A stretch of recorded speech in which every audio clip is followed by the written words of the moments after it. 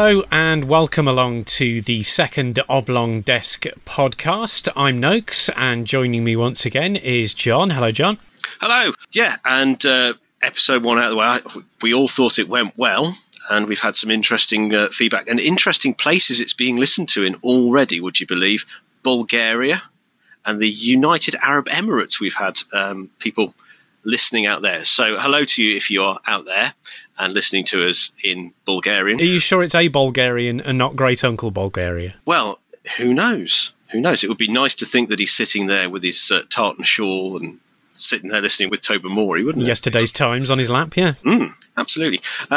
We've also had a tweet in from Julian, who was listening, and mentions that his daughters went to school with Shakespeare Sisters drummers' daughters as well, which I think is a brush with celebrity that we should be aiming and aspiring for. Yes. Yes. So yeah, maybe if you've also had a similarly minor brush with a minor celebrity, you could tweet us at the Oblong Desk, and we'll see if we can find the most spurious brush with celebrity. You got anything? Yeah, Nick from Australia, who's one of our old Nottingham buddies, has got in touch, and he's asked for us to bear him in mind if there's any future guest spots, which, we haven't thought about, but we might do. We'd probably have to get people commenting on just a few tracks rather than the entire album, unless we wanted a 3-hour long podcast, which I don't think anybody wants.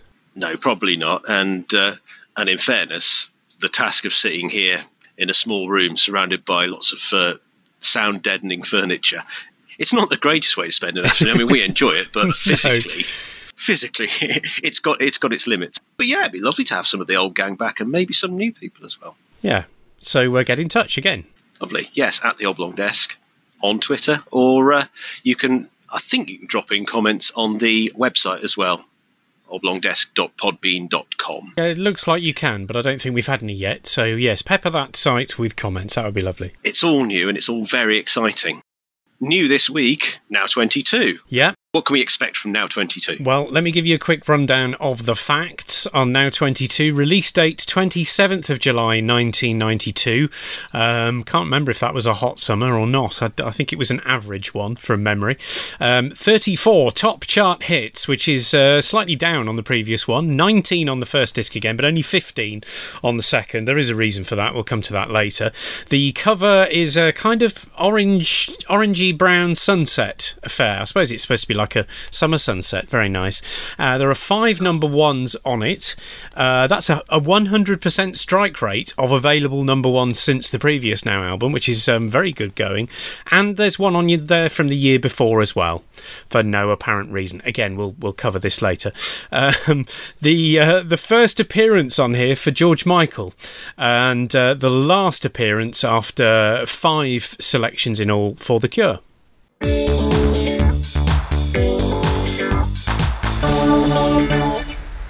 If you change your mind, I'm the first in line. Honey, I'm still free.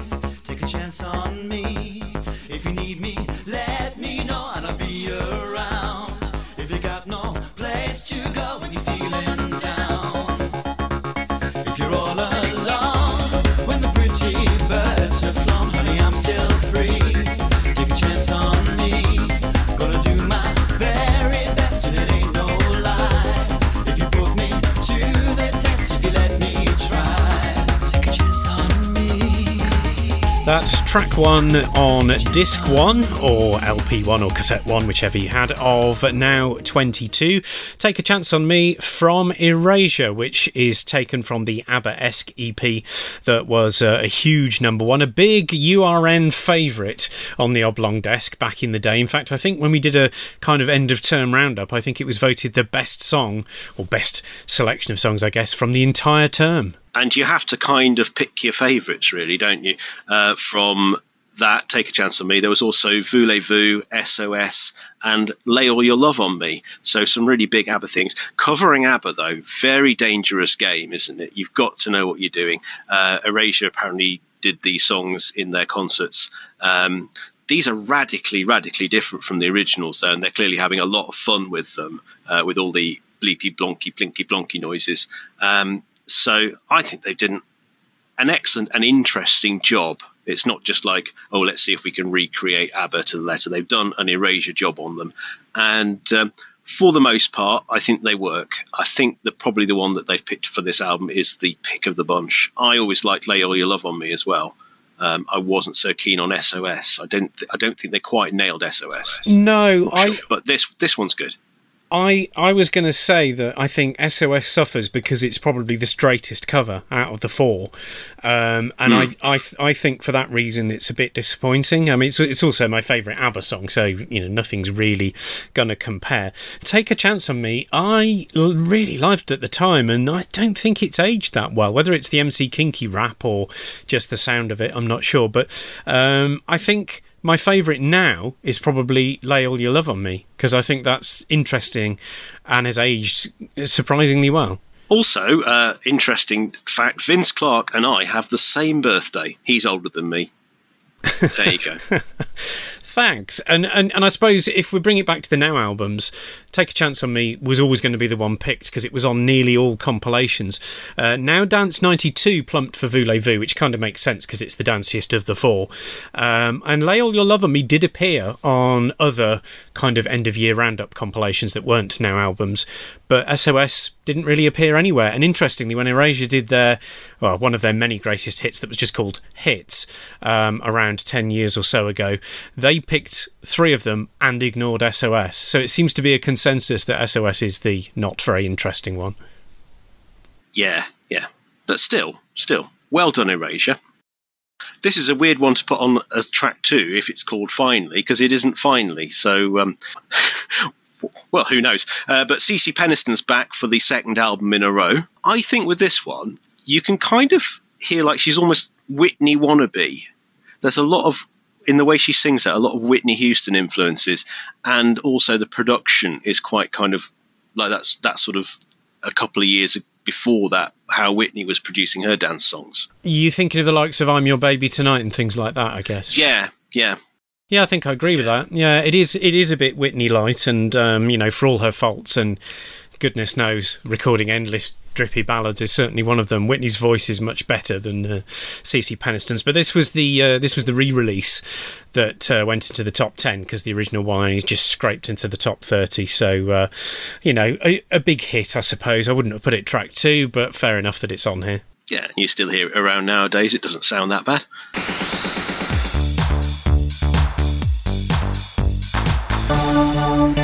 Track 3 is Please Don't Go by KWS, another huge number 1 hit for 5 weeks.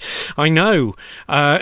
We loved it at the time. I mean, it helped, I guess, that they were from Nottingham. They were 3, I think 2 DJs from the Black Orchid nightclub, which I used to go to in my first... If you told me that I was going to be playing a record that was produced by the guys from the Black Orchid nightclub at the beginning of my time in Nottingham, I would have laughed you out of town. It's not aged well, though, it has to be said. No, I always think of it as Please Do Go. But that's... I never realised they were from the Black Orchid. Oh, yes. The only thing about the Black Orchid was, that I remember, was a mixture of bitter disappointment and those absolutely minging kebabs that they used to serve.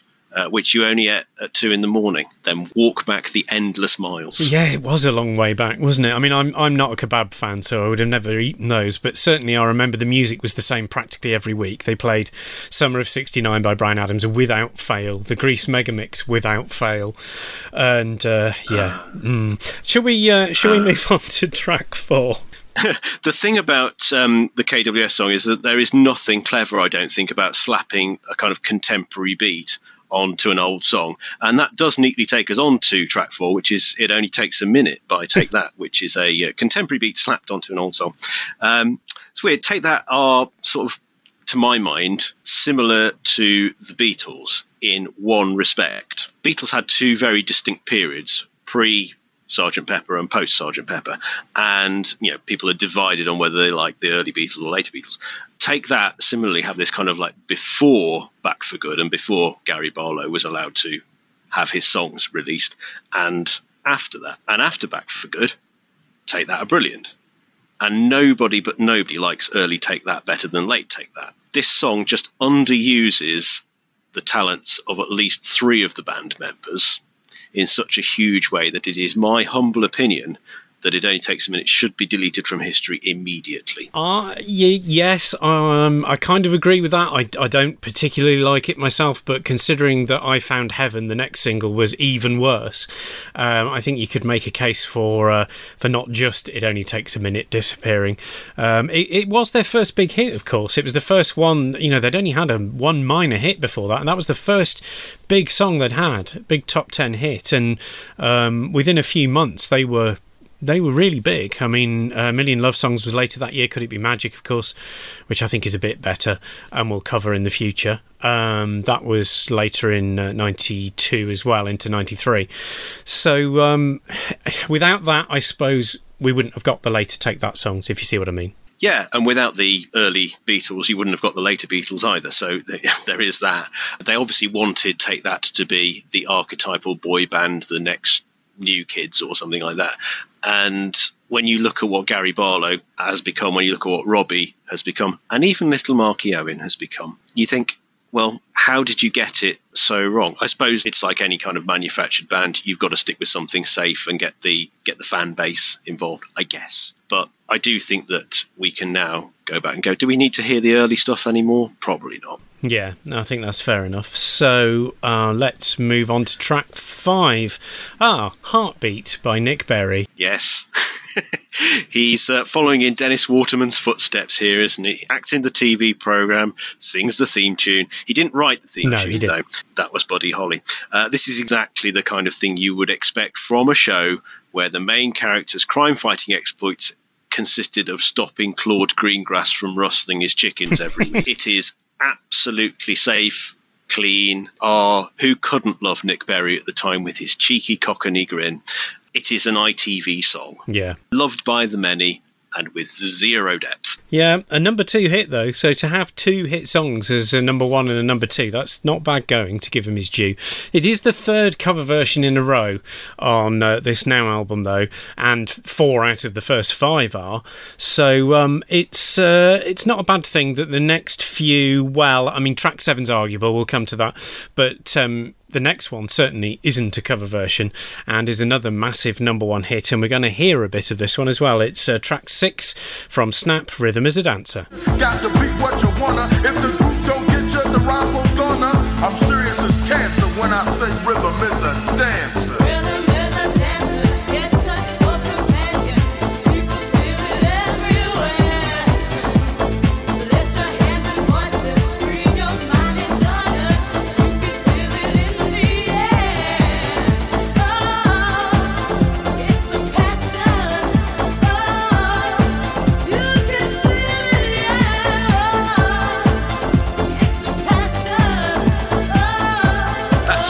Rhythm is a Dancer, and a number 1 record, another one that we've got on here, on Now 22. This is like when similes go wrong, isn't it? I'm serious as cancer when I say Rhythm is a Dancer. No, it's not. It's not as serious as Cancer, Turbo. It isn't. It's my second favourite one. The one that gets the award is definitely Duran Duran's You're About as Easy as a Nuclear War. No, Nuclear War is far, far harder. But this one's right in there. And I guess it's because they obviously wanted an easy rhyme with Dancer. But then they try and rhyme it with Companion later. Yes, they do, don't they? So bizarre. It's a classic. It still gets played now. I like it, except for the cancer. I still like it too. I mean, it's our first one, I think, so far that was still going up the chart when the album was compiled. Judging by the sleeve notes and the songs that are on here, it looks like it was either compiled in late June or early July. It's difficult to kind of put a finger on this one, whereas we could with Now 21. But it was number 13, certainly, judging by the sleeve notes, at the time this compilation was locked down. As you said, number 1 for 6 weeks. I mean, nearly all the number 1s in 92 were long-running. Now, there is a story about this, for which I'm quite famous, because I'd only just started doing the record buying for University Radio Nottingham back when it was, what was it, that Island Records in Beeston, I think it would have been then. Yes, that's right, isn't it? And I went there to have a look at all the singles. We couldn't afford much. We tried to buy the ones that were 99p, and it was mostly vinyl because we couldn't afford the CDs. And I was down to my last 99 pence of my budget, and I had a couple to listen to that I hadn't heard. One of them was Snap, Rhythm is a Dancer, and the other one was The Farm. Now, I have always said it was the single Mind by The Farm, which got to number 31. However, when I looked at this, my memory was obviously cheating me, because Mind came out the year before. The Farm single that I was choosing between was actually Rising Sun. Now, I wisely decided that the Snap one probably wasn't going to be a big hit, and the Farm one would probably be a reasonable hit, and I bought the Farm instead of Snap. And Rising Sun got to number 48.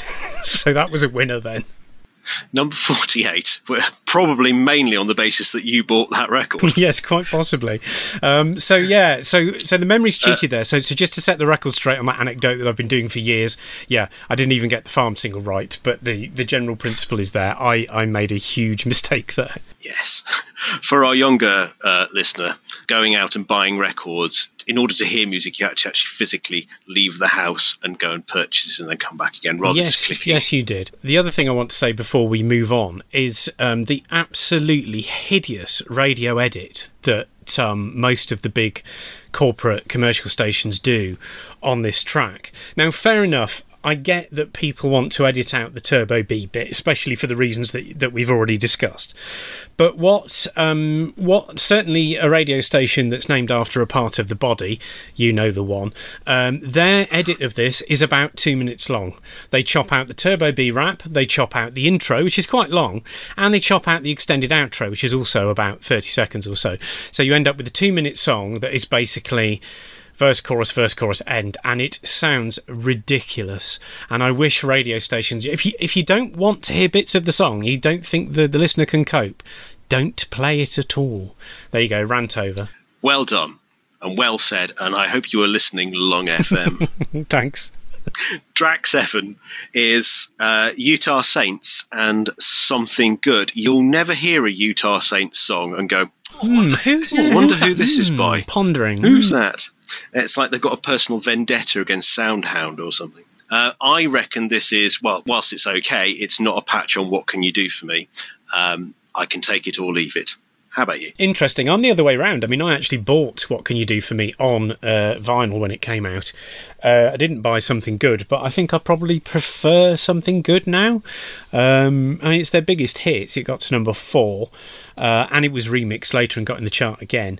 I think it still stands up. I think it's probably their best song, but in terms of placing on the album, you can see why they put it there after Snap, can't you, really?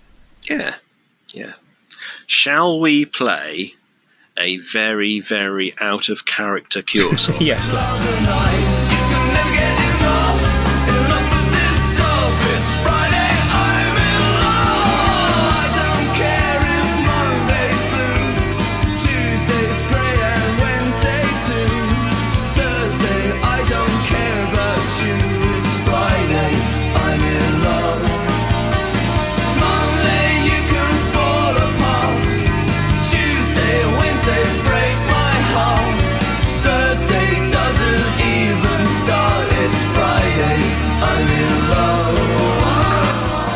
Yes, it's okay to be happy, goths. You can open the curtains, look at the sunshine.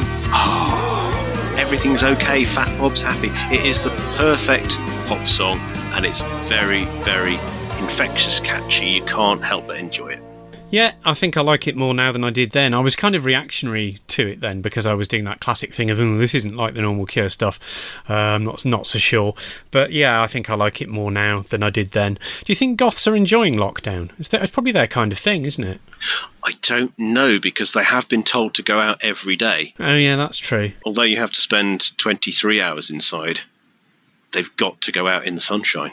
It's going to play havoc with their pasty skins. They get tans. But I think they're avoiding contact with other human beings. might be okay. Okay, well, that's solved that. I mean, if you are a goth and you've got an opinion, do contact us, of course. In the meantime, we'll move on to track 9, which is The Days of Pearly Spencer by Mark Almond. A perhaps surprising fact, his only top 10 solo hit, with the emphasis on solo, because, of course, there was the Gene Pitney duet and the Bronski Beat kind of duet as well. It got to number 4, this one, another number 4 hit, and it was originally released in the 60s by David McWilliams, and it was what we in the trade call a turntable hit. In other words, it was played on the radio a lot, but nobody actually bought it. He's done more covers than people realise over the course of the years. My favourite one being when I discovered that Tainted Love, the Soft Cell song, was not in fact an original version. You go, what? Surely not, as do loads of people. And then you go and hear the original, which, whisper it, I think it's better, the original, than the Soft Cell version, which I know is wrong. No, I don't agree.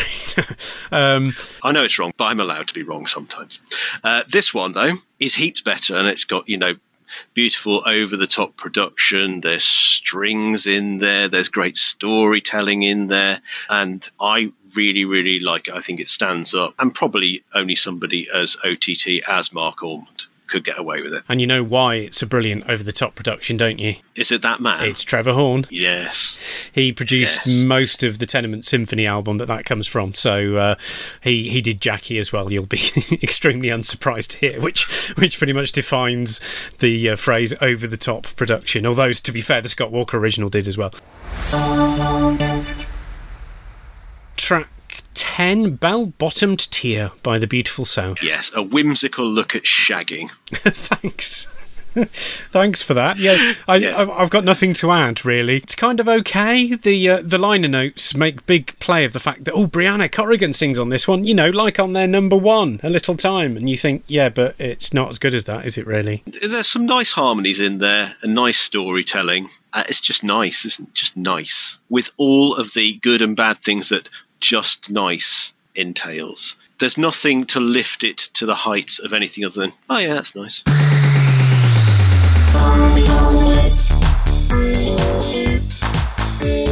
Are you a goth who's been forced to get some much needed vitamin D? What's your favourite song from Erasure's Aberesque EP? And did you ever eat a kebab on the way home from the Black Orchid? And how much did you regret it later? Speak your brains on these and other matters at the Oblong Desk on Twitter. Still to come, Noakes makes this strange noise. Get off! That was on Now 20, was get off. I like saying it like that because it's just amusing. I make this even stranger noise. Oh, that's good. Oh, that's good. In the end, I had to go and have a bit of a lie down.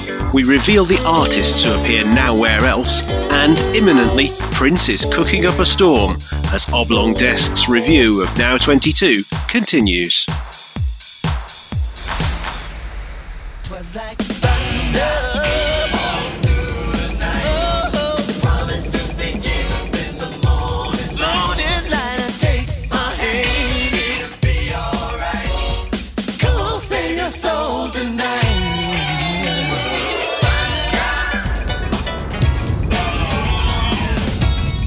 There it is, the smallest hit on the album by one of the smallest people on the album. That's a bit of a cheap shot, isn't it? Sorry.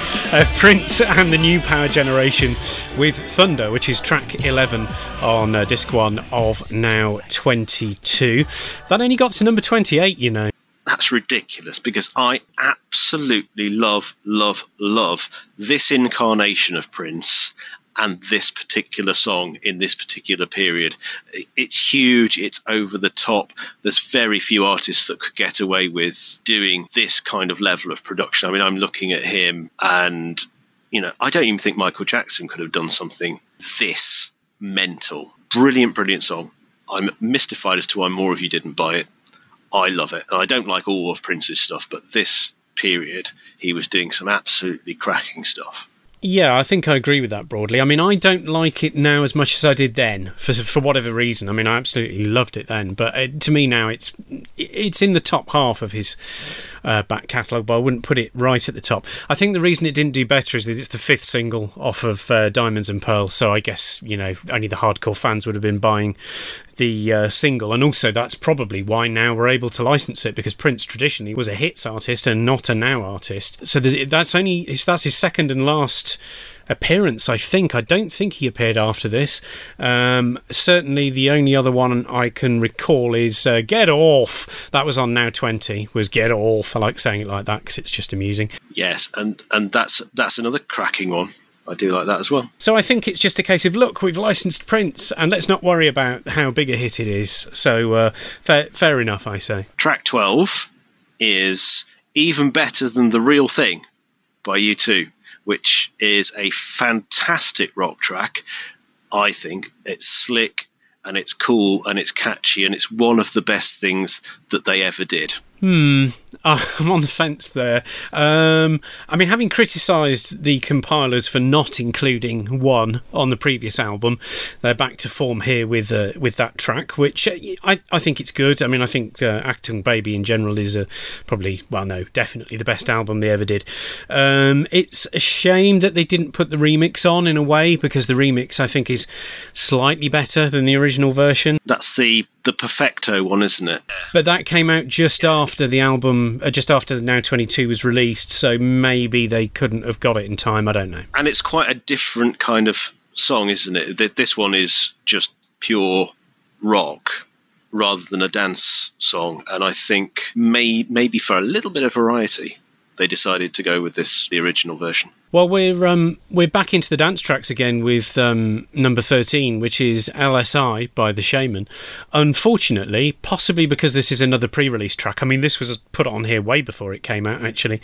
This isn't the single version on Now 22. It's a completely different version, which isn't as good. I don't know whether it's just an early version that they got and slung on, or what happened there, but it's a rare case of the Now album track not being the right version. I don't think that LSI is the best example of what they did, but it's got all the elements that you would expect from The Shaman. It's got the repetitive chorus, a very catchy hook, and it's got Mr. C shouting all over it in his Mr. C way. There's a lot better to come from them, but this was a good kind of entry point to that period of The Shaman, which everyone loves. Yeah, I think that's a good summary. So on we go to track 14, and we're going to get Disappointed with Electronic. You're somebody I can believe in, someone who won't leave me feeling disappointed once more. Disillusions are gone. I could love you for sure, so you're not disappointed.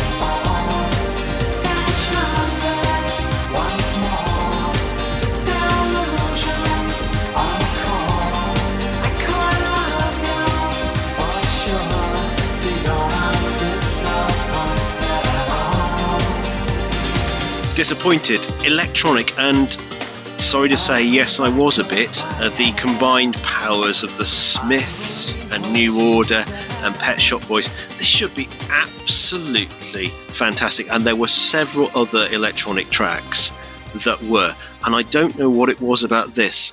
Maybe my expectations were too high, but I just kind of go, yeah, okay, it's all right, but I'm not madly in love with it.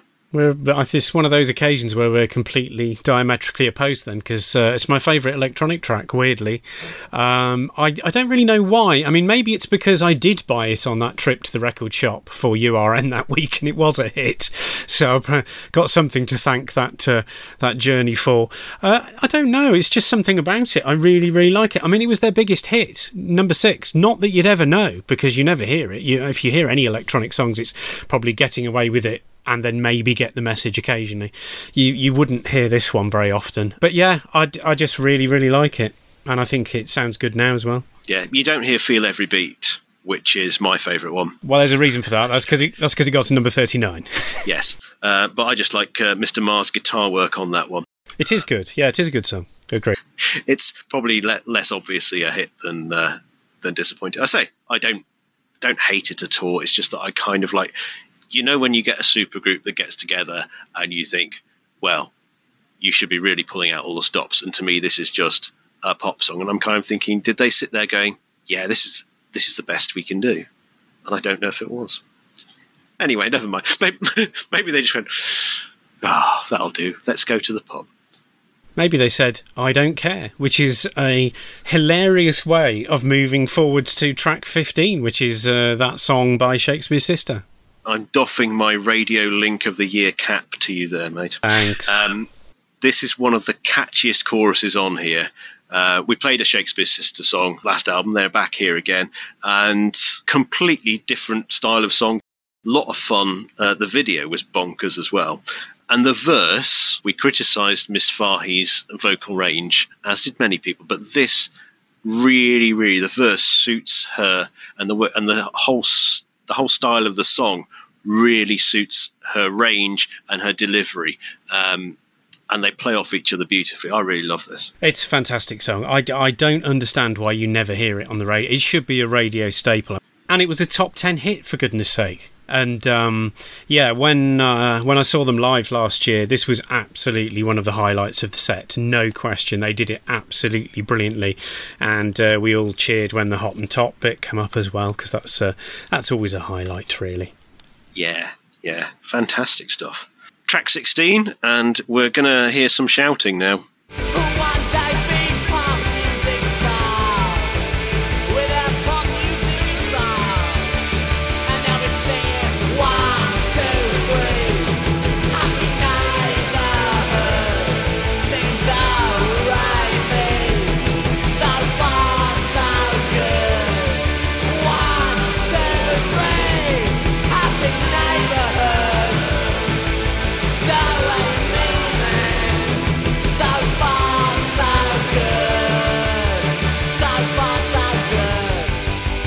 Oh, they were angry. It's Carter, the Unstoppable Sex Machine, and Do Re Mi. So far, so good. Always gave us a good lyric, did Carter. Full of wordplay, poetry, and with an edge. This one ranting quite heavily about vacuous pop stars just earning money and turning up and doing charity work. I was a massive fan to the point where I spent some of my very, very paltry university savings on the entire 1992 The Love album. And this is one of my favourite tracks on there. Angry, but you can still hear what they're angry about. And I think that the constant attention to detail. Jim Bob's written some books, actually, some proper novels. So he clearly had some kind of lyrical skill behind him. And yeah, I love everything about Carter. And this is a prime example of them at their best. Okay, I liked them at the time. I liked the previous album more than the Love album, I have to say, but it's one of those, I've gone completely 180 degrees on them now. I can't really stand any of their stuff. Sheriff Fatman maybe is an exception, actually, but certainly not this one. Oh, I've just remembered, you're talking about encounters with people out of bands. Yeah. Who was the hanger-on with Carter? Not Jim Bob or Fruitbat, the fat guy. He didn't do anything. He was just there. What was his name? Ken. Was he called Fat Bob or something? He was called Fat something, wasn't he? Let's go smash hits. I do know the guy you mean, but let's go smash hits and call him Ken. Ken, yeah, Fat Ken. I saw him perusing magazines in the Nottingham branch of W.H. Smith, and it really doesn't get more exciting than that, except when it does. Well, that's good. Can you beat that, listener? I think you can. At the Oblong Desk, tweet us. Worth saying that song only got to number 22, their previous hit, The Only Living Boy in New Cross, which was their only top 10 single ever, probably should have been chosen instead, based on its chart position, but from what you said, John, you think this one's better? I like them all. I'd be happy with an entire album. As I said, I went and bought it. So I'm no judge of what's the better out of the two. I'd listen to both of them and all of them and everything. Fair enough. Sorry. It was always going to happen. We've been far too agreed so far. I think there's only been one track that we've violently disagreed on so far, hasn't there? Out of a show and a half. And so these things had to happen, listener. We were always going to come to blows. I'm sure we'll be back on track with this next one, though, which is track 17. Everything About You. Ugly Kid Joe. This is a great song. Not. Do you see what I did there? Yes, mate. Well done. Yeah, I've had a love-hate relationship with this. I hated it at the time, then I started liking it, and now I think I'm starting to hate it again. Well, It's from a fantastic film. My youngest son has just started watching Wayne's World. He watched it only a couple of nights ago. And so we spent quite a long time chatting about the various amusing things that occurred during that film. And I said, oh, do you know what? We're going to be talking about Everything About You by Ugly Kid Joe. And he went, what? I don't remember that. So clearly not a high point in the film. It doesn't ruin the film because the film is awesome and too good to ruin. But I don't think it's brilliant at all, although it's certainly not the worst song in the film. I think that Tia Carrera can lay claim to that one. Goodness me, was that Ballroom Blitz? It was, wasn't it? Yes. That's appalling. Yes. And that was a top 40 hit somehow, but thankfully not on this album. You may think also that Ugly Kid Joe were one-hit wonders, or at least were maybe only on One Now album, but they actually turn up later on in a couple of albums' time. We'll get to that on podcast number 4. But that leads me directly into our little feature called Now Where Else, where I list all the artists that appeared only on this Now album, on Now 22, and no others ever. Now, they don't have to be one-hit wonders, and interestingly enough, none of the artists who only appear on this Now album were one-hit wonders. They all had other hits. They just happened to only appear on this one. So let me reel them off. KWS, I don't think anyone's too sad about that. Electronic, surprisingly. Carter, this is their only appearance. The next track, which we're going to talk about, SL2. The Orb, Joe Cocker, Vanessa Williams, and Incognito. 8 in total. And like you say, there's a couple of really big named artists on there. Electronic, Carter, that is very surprising that this is their only appearance. But hey ho.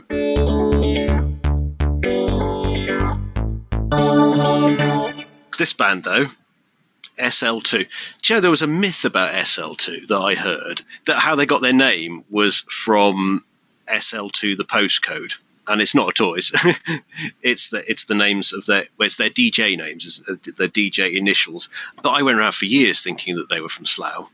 Oh, is it Slough? I was just trying to work out what it was. Slough, okay, yeah. Yes, it's Slough. If I'd have got together with somebody, mine would have been ST8, which is a great name for a band, because that's like State, isn't it? Yeah, I think 808 State probably, or would have made, or maybe even Alternate would have probably claimed that one. There was an Alternate track called Hypnotic 8, which was out at this very time. Could have been on this album, in fact. Yeah. And that did have ST8, so it kind of came true. They beat you to it, I'm afraid. And of course now I live in KT14. That doesn't work for anything. I can't be a band. Just sounds like a Faye singer who's probably going to be on the John Lewis advert at Christmas. Here's KT14 with a cover of The Final Countdown or something.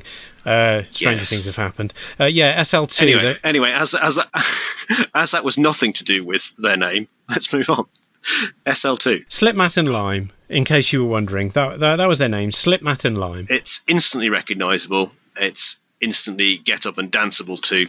There is a remake of this, 2015 remake from a band called My Digital Enemy, and it's well worth a listen if you get the chance. Go on. Oh, it's available on YouTube. You can go and have a look at that. My Digital Enemy. Terrible band name, though. It is a terrible band name, but it's kind of like slowed down a bit, and it's got a lot more downstairs. It's quite a classy production. I think you may not like it. Yes, I think you're right. I did. I enjoyed it. Let's play another one. Yeah. Shall we hear some of track 19, Blue Room by The Orb?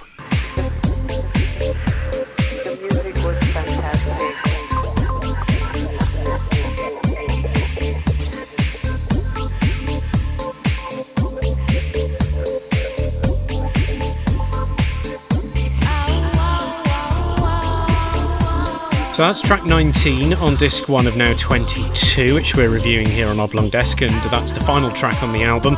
No time for the full 39-minute, 58-second version, sadly, though I would argue that full-length version on disc 2 would have probably been a good replacement for about 10 of the songs that were chosen, though I don't suppose many other potential buyers would agree with that.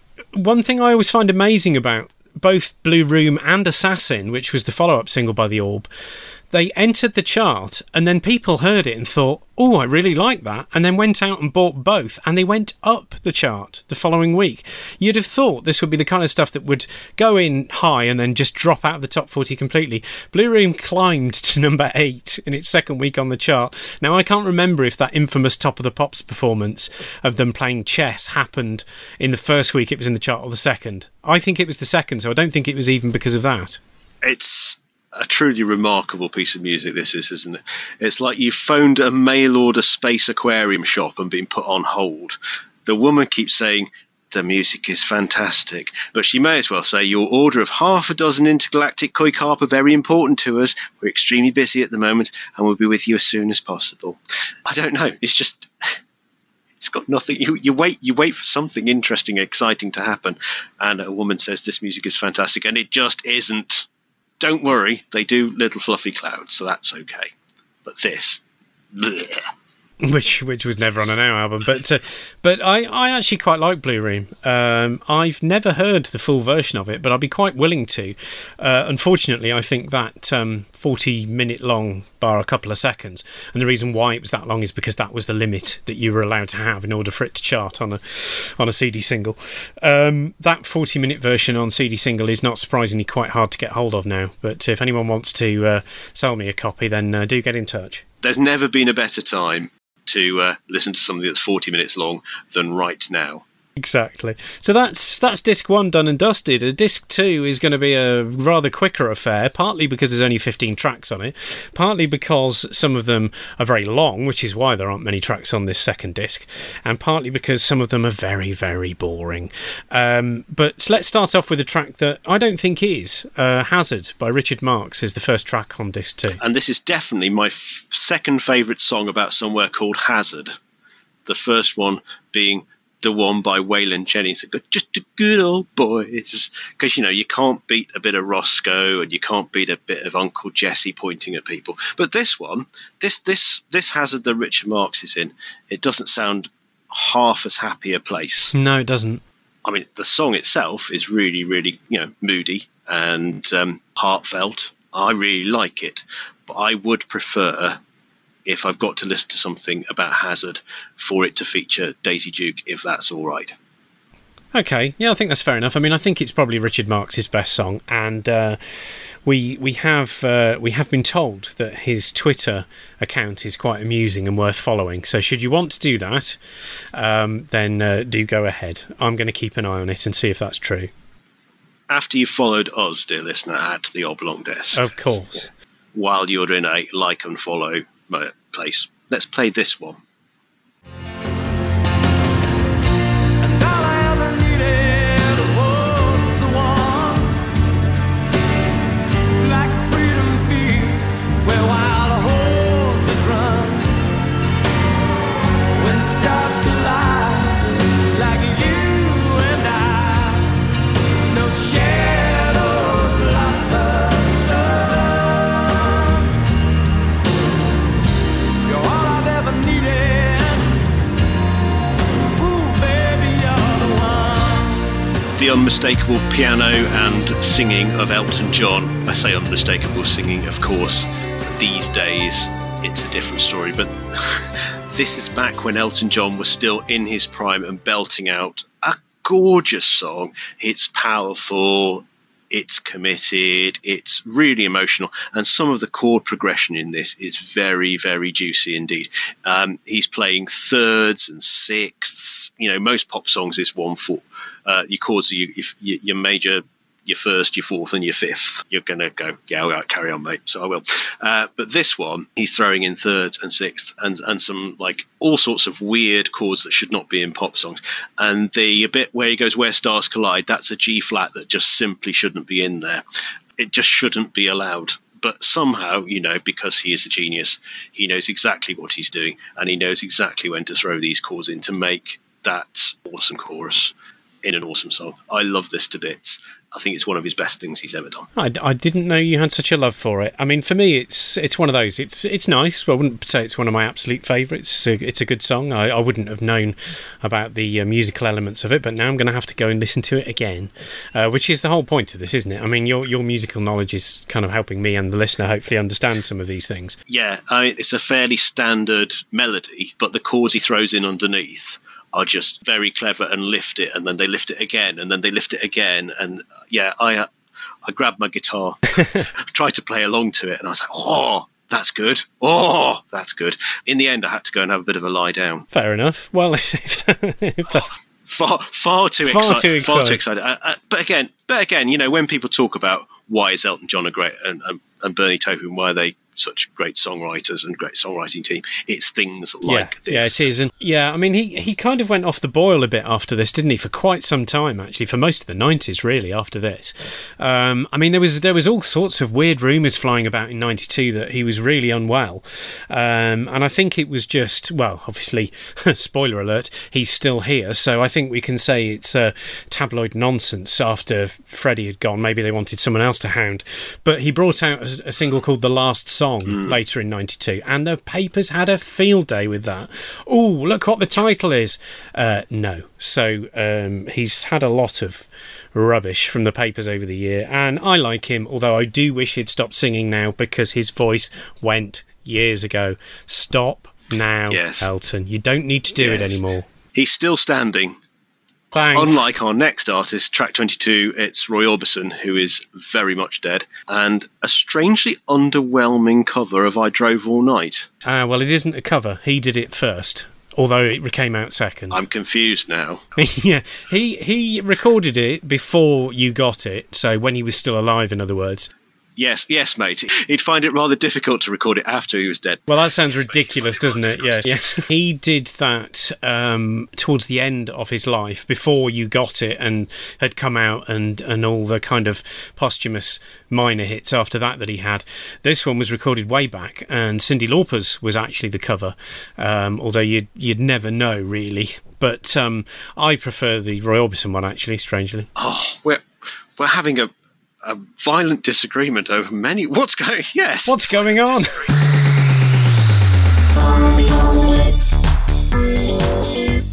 Which is your favourite hazard? Richard Marx's, the Dukes of, or a nuclear one? Do let us know on Twitter @The Oblong Desk.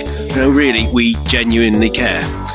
Coming up in the final bit of Oblong Desk episode 2, Noakes says this: Unchain My Heart, brackets 90s version, close brackets, you mean there were more than one, God help us. I make a comparison. They make the Cause look like Pantera. We hand out the Neil Warnock Award for the song that ruins the album. Choose a song that should be on there instead in Look What You Could Have Won, and pick our absolute faves. Right now though, it's that big Geordie bloke with the broken nose from Our Fiderzame pet. She says, I don't want nobody else, I love you. She's lying. There won't be somebody else, and that's true. She's lying. Say you'll always be my friend, sweet darling. What does she pretend? Ain't no doubt it's plain to see. Woman like you's no good for me.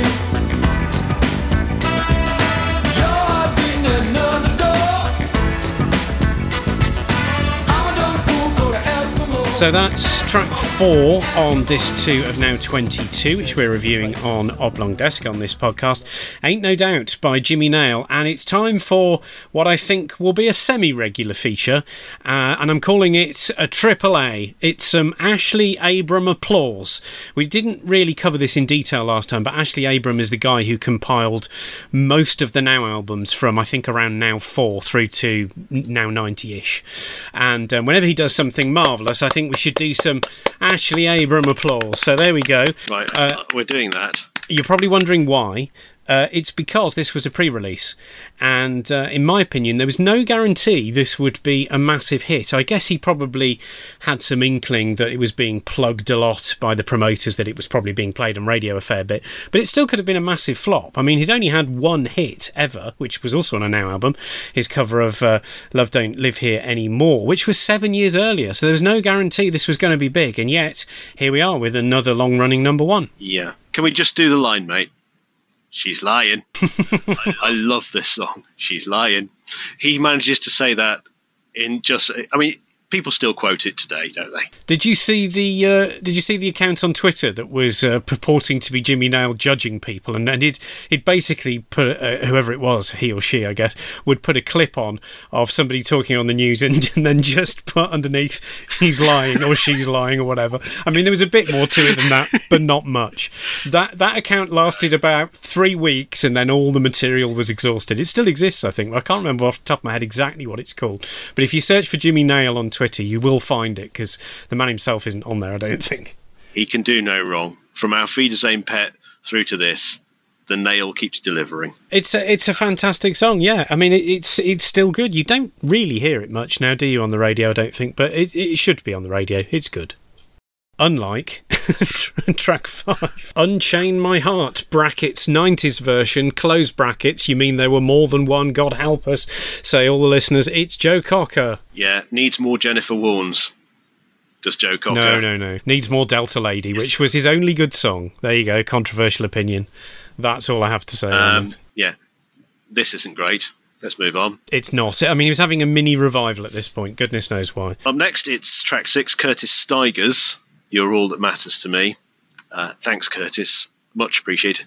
I don't like this one as much as I like the one that was on the previous Now album. Yeah, I think that's probably all we can say, really. See our previous comments on the first podcast, really. I think we were kind to him now. I'm getting annoyed. I don't want to hear him anymore. Fair enough. Well, luckily we won't be. Good. Although not as much as I don't want to hear this next band. Oh dear. It's time to award our award that we give out to the biggest stinker on the album, the one that ruins it for everything. Our Neil Warnock Award for this Now 22 goes to Wilson Phillips. You Won't See Me Cry. Well, you will see me cry. You chuffing will, ladies. What were you thinking? It's so inconsequential. It may as well not be there. It drifts by on a cloud of absolute tedium, frankly. I mean, I kind of like Hold On more now than I did then. But it has to be said, that was their only good song. Everything else they did was like this, wishy-washy and completely inconsequential. And again, this should be a lot better given the musical pedigree of Wilson Phillips. You've got Beach Boys and Mamas and Papas, semen and eggs floating around in there. And it's produced this. It's produced this just bland, safe. They make the cores look like Pantera. They are just so dull. It's beyond belief. I almost don't want to give them an award because they'll probably think it's a good thing. It's not a good thing. This is an awful song. Let's quickly move on to our next track, which is track 8 on disc 2, 4 Seasons in One Day by Crowded House. Only got to number 26, but by this point it seems that Crowded House were obviously becoming regulars. They're also on the next one as well that we'll be covering. I'm going to swear now, because they do on this song. This song contains the word shit, but apparently that's okay for all the kids who may have been buying it or receiving it for Christmas. However, you'd never know, really. I remember it got played on the radio with that in, and no one noticed. They're obsessed with the weather, Crowded House. I don't know if you know this. There's this one. You got 4 Seasons in One Day. Then you got Weather With You, and then you got Distant Sun as well. The only other people I know who go into this much detail about the weather are Thomas Schaffenacker and my mum on her weekly phone call. It's a nice song. Yeah, it is a good song. It's a nice song. It's nothing special. I mean, it's about New Zealand, hence 4 Seasons in One Day, and having been there, that does happen. But then, to be fair, it also does in Cumbria, so that's nothing to shout about. But yeah, it's not the best, but it's okay. It's in a long line of songs that are kind of all right. Speaking of which, track 9, Annie Lennox. Why? I'll tell you why. Because Lennox hungry for more Brit Award. Feed Lennox. Yeah, it's not her best, is it? I mean, Precious was better, which was the next single, but sadly wasn't as big a hit, so that's why you get Why on here instead. Don't Let the Sun Go Down on Me is next. George Michael and Elton John. George Michael got live concerts so spectacularly wrong, didn't he? There was the Olympics closing ceremony thing. Here's one off my new album. Shush, George. And here he is now singing one of Elton John's songs with Elton John, and halfway through he announces to the crowd that short chap with the wig on at the piano is in fact, wait for it everyone, it's Mr. Elton John. That bit of the song annoys me so much. We know it's Elton John, it's his song, George, get off. He should be introducing you. This is a man who was having hits when George was riding his rally chopper around public parks. They know who he is, George, and he was in Wham, who are crap. Well, I don't like this bit at all. I know you're not a fan, but I think, to counter that, I don't disagree on this one because it's not a favourite of mine, but I think he got Somebody to Love absolutely spectacularly right at the Freddie Mercury tribute concert. That is one he did get right, because most people that day were terrible. I mean, Axl Rose, enough said, really, but George got that one right. But I won't say any more about that because that is on an our album in future, so we will be coming to that. However, point of order, this song was released in December 1991. Why is it on this album, especially when we've already had Elton John 8 tracks ago? I can only assume that George's argument with Sony was causing problems in terms of licensing, and all of a sudden he just decided, or his manager or record company or whatever decided that they were going to license them all over the place, and that's why it turns up here. Because, you know, if it was going to be anywhere, it should have been on the previous Now album. It's just a bit strange. I wouldn't have it. I wouldn't have him or it or anything by him anywhere near anything. And I know that the great British public and the great, in fact, public of the world now listen to this will go, what are you on about, John? We love George. Well, you are wrong. You are all wrong, and I will go to my grave saying that you are wrong about George Michael and Wham, and one day the world will wake up to it. I feel happier now. And just to make this clear, in case we've just lost half our audience, I strongly disagree. And I do like George, and we will be hearing more from George in future, so that is something you're going to have to cope with, I'm afraid. Live and let live. However, we won't be hearing much, if anything, actually, I think, or maybe there's one more to come, of Diana Ross, who once again turns up on here, this time track 11, One Shining Moment, with a very, very dull ballad, and you can pretty much copy and paste our comments from the previous podcast about her on this one. Here's a weird one. Save the best for last, which, again, Mr. Abram could have, put as the final track. Could have put on this last track, yeah. Yeah, that is an opportunity missed, even more so than CeCe Peniston. There's an open goal. My advice, Vanessa, is talk to Elton John. He'll tell you how to write a ballad, because this one is just, it's got nothing interesting about it. No, it's nothing boring again. Yeah, another boring one, I'm afraid. Dull. Nothing to say. Frankly, we've been having a run of these, but we're about to be saved.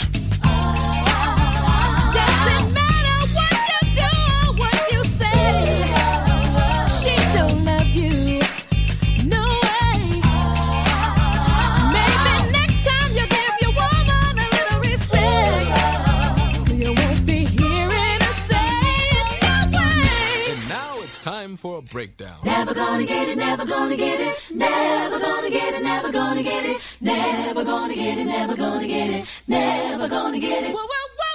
Well, thank goodness for that. After everybody listening to this album would nearly have dozed off, we get En Vogue as track 13 on disc 2 and My Lovin'. For some reason, I've got a sudden urge to call a taxi. Yeah, it's funny that, isn't it? Me too. I can't think why that would be. Anyway, let's put that aside. They're still going, Trent Cars. We should explain that this was a track that we used to advertise a local taxi company in Nottingham who were, I think, one of the very first people to advertise on our student radio station. So I'm very pleased that both En Vogue and Trent Cars are still very much in operation.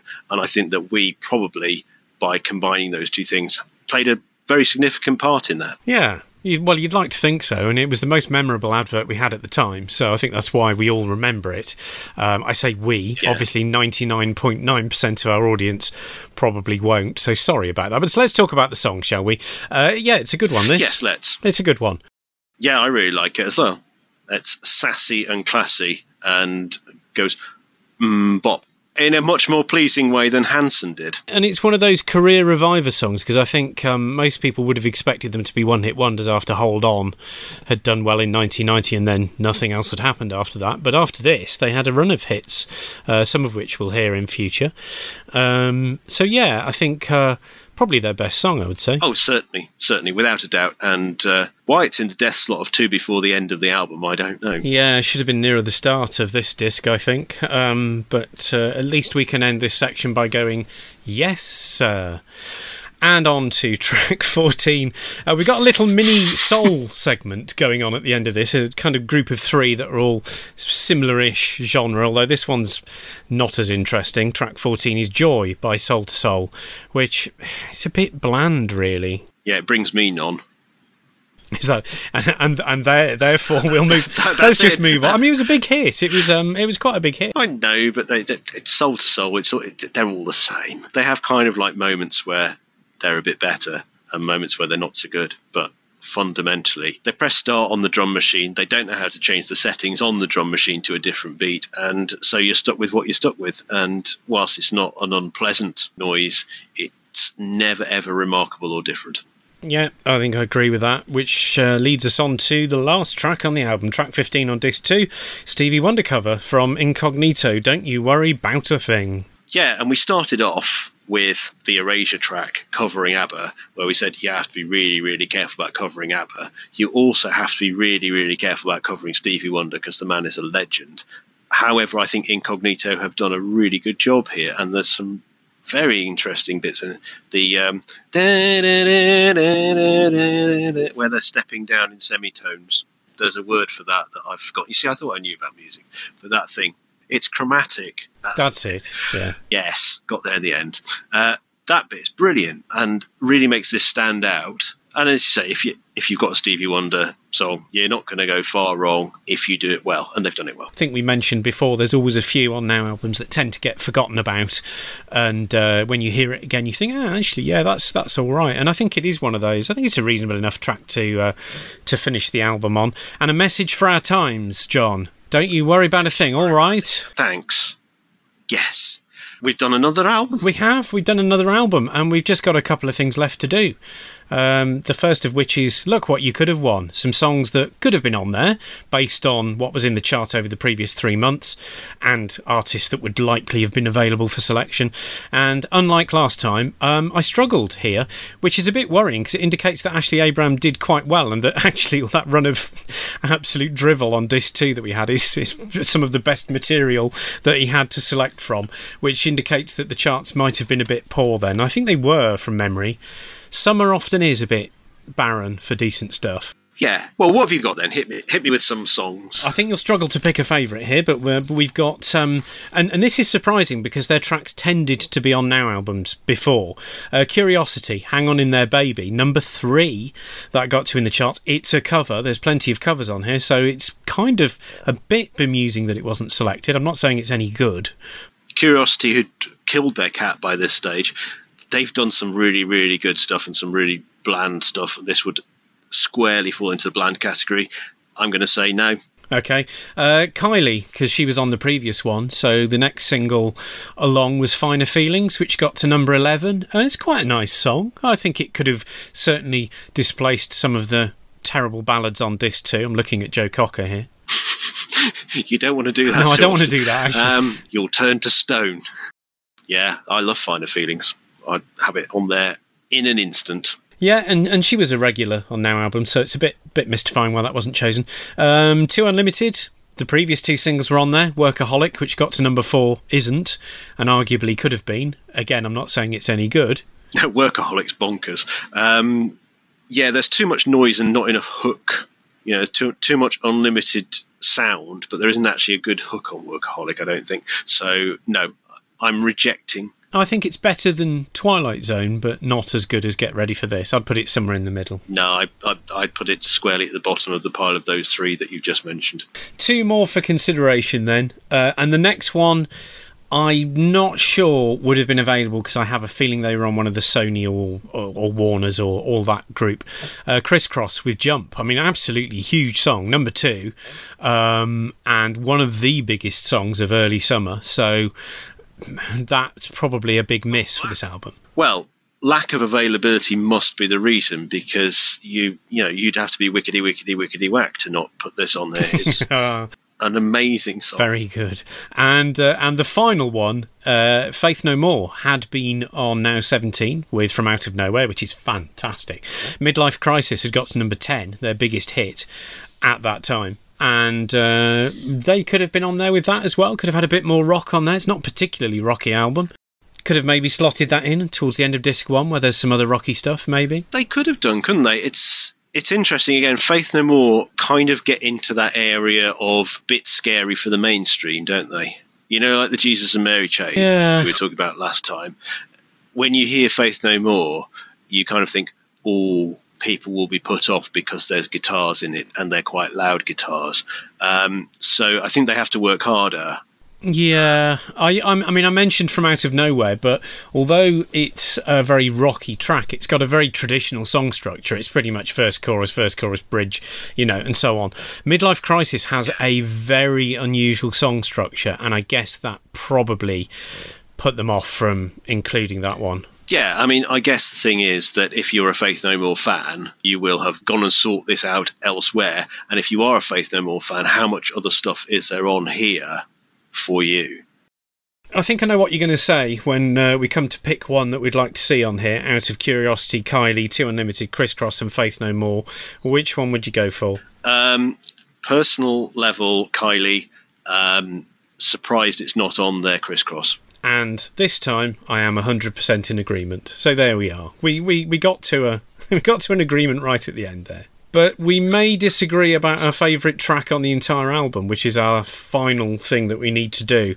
And I'm struggling here because there's lots that I like, but there's no standout. So I'm going to let you go first. I think my top 3 were probably Jimmy Nail, probably Shakespeare's Sister, and my eventual winner was Carter. Oh, really? Just because no one else is going to pick that and take it with them, and I need to fly the flag. I need to be the one that keeps this, because it's music that in 20, 30 years from now we should look back on and remember, rather than Please Don't Go by KWS or You're All That Matters to Me by Curtis Stigers. Something says 1992, it is Carter. And so that, for that reason.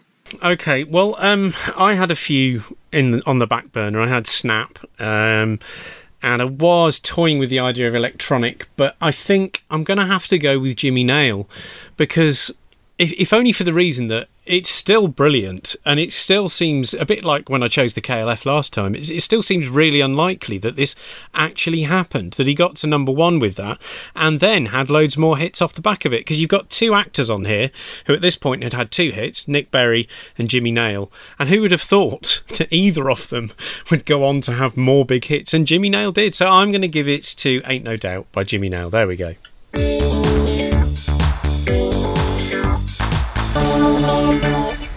Well, that wraps up episode 2 of Oblong Desk. Thanks very much for listening. Don't forget, as usual, if you have anything you'd like to comment on, maybe you violently disagree with us, maybe you violently agree with us, maybe you're not into violence at all, I don't know.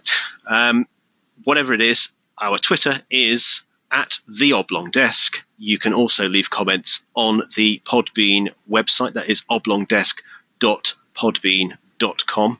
I believe as well that we are also available on iTunes, and you can just search for Oblong Desk. Join us next time for Now 23, logically enough, which is a bumper Christmas present from Ashley Abram with more tracks than we particularly probably want to talk about, and more tracks than you'll ever need. But it'll be a happy Christmas from us, even though you'll hear about it in kind of spring, summertime. So that's it from me, Noakes. Stay safe. And hopefully we'll have your company for the next edition of the podcast.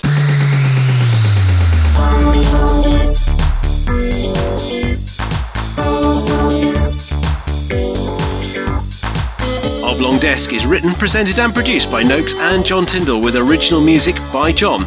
For more information on the show or to apply to be a future guest reviewer, message @The Oblong Desk on Twitter.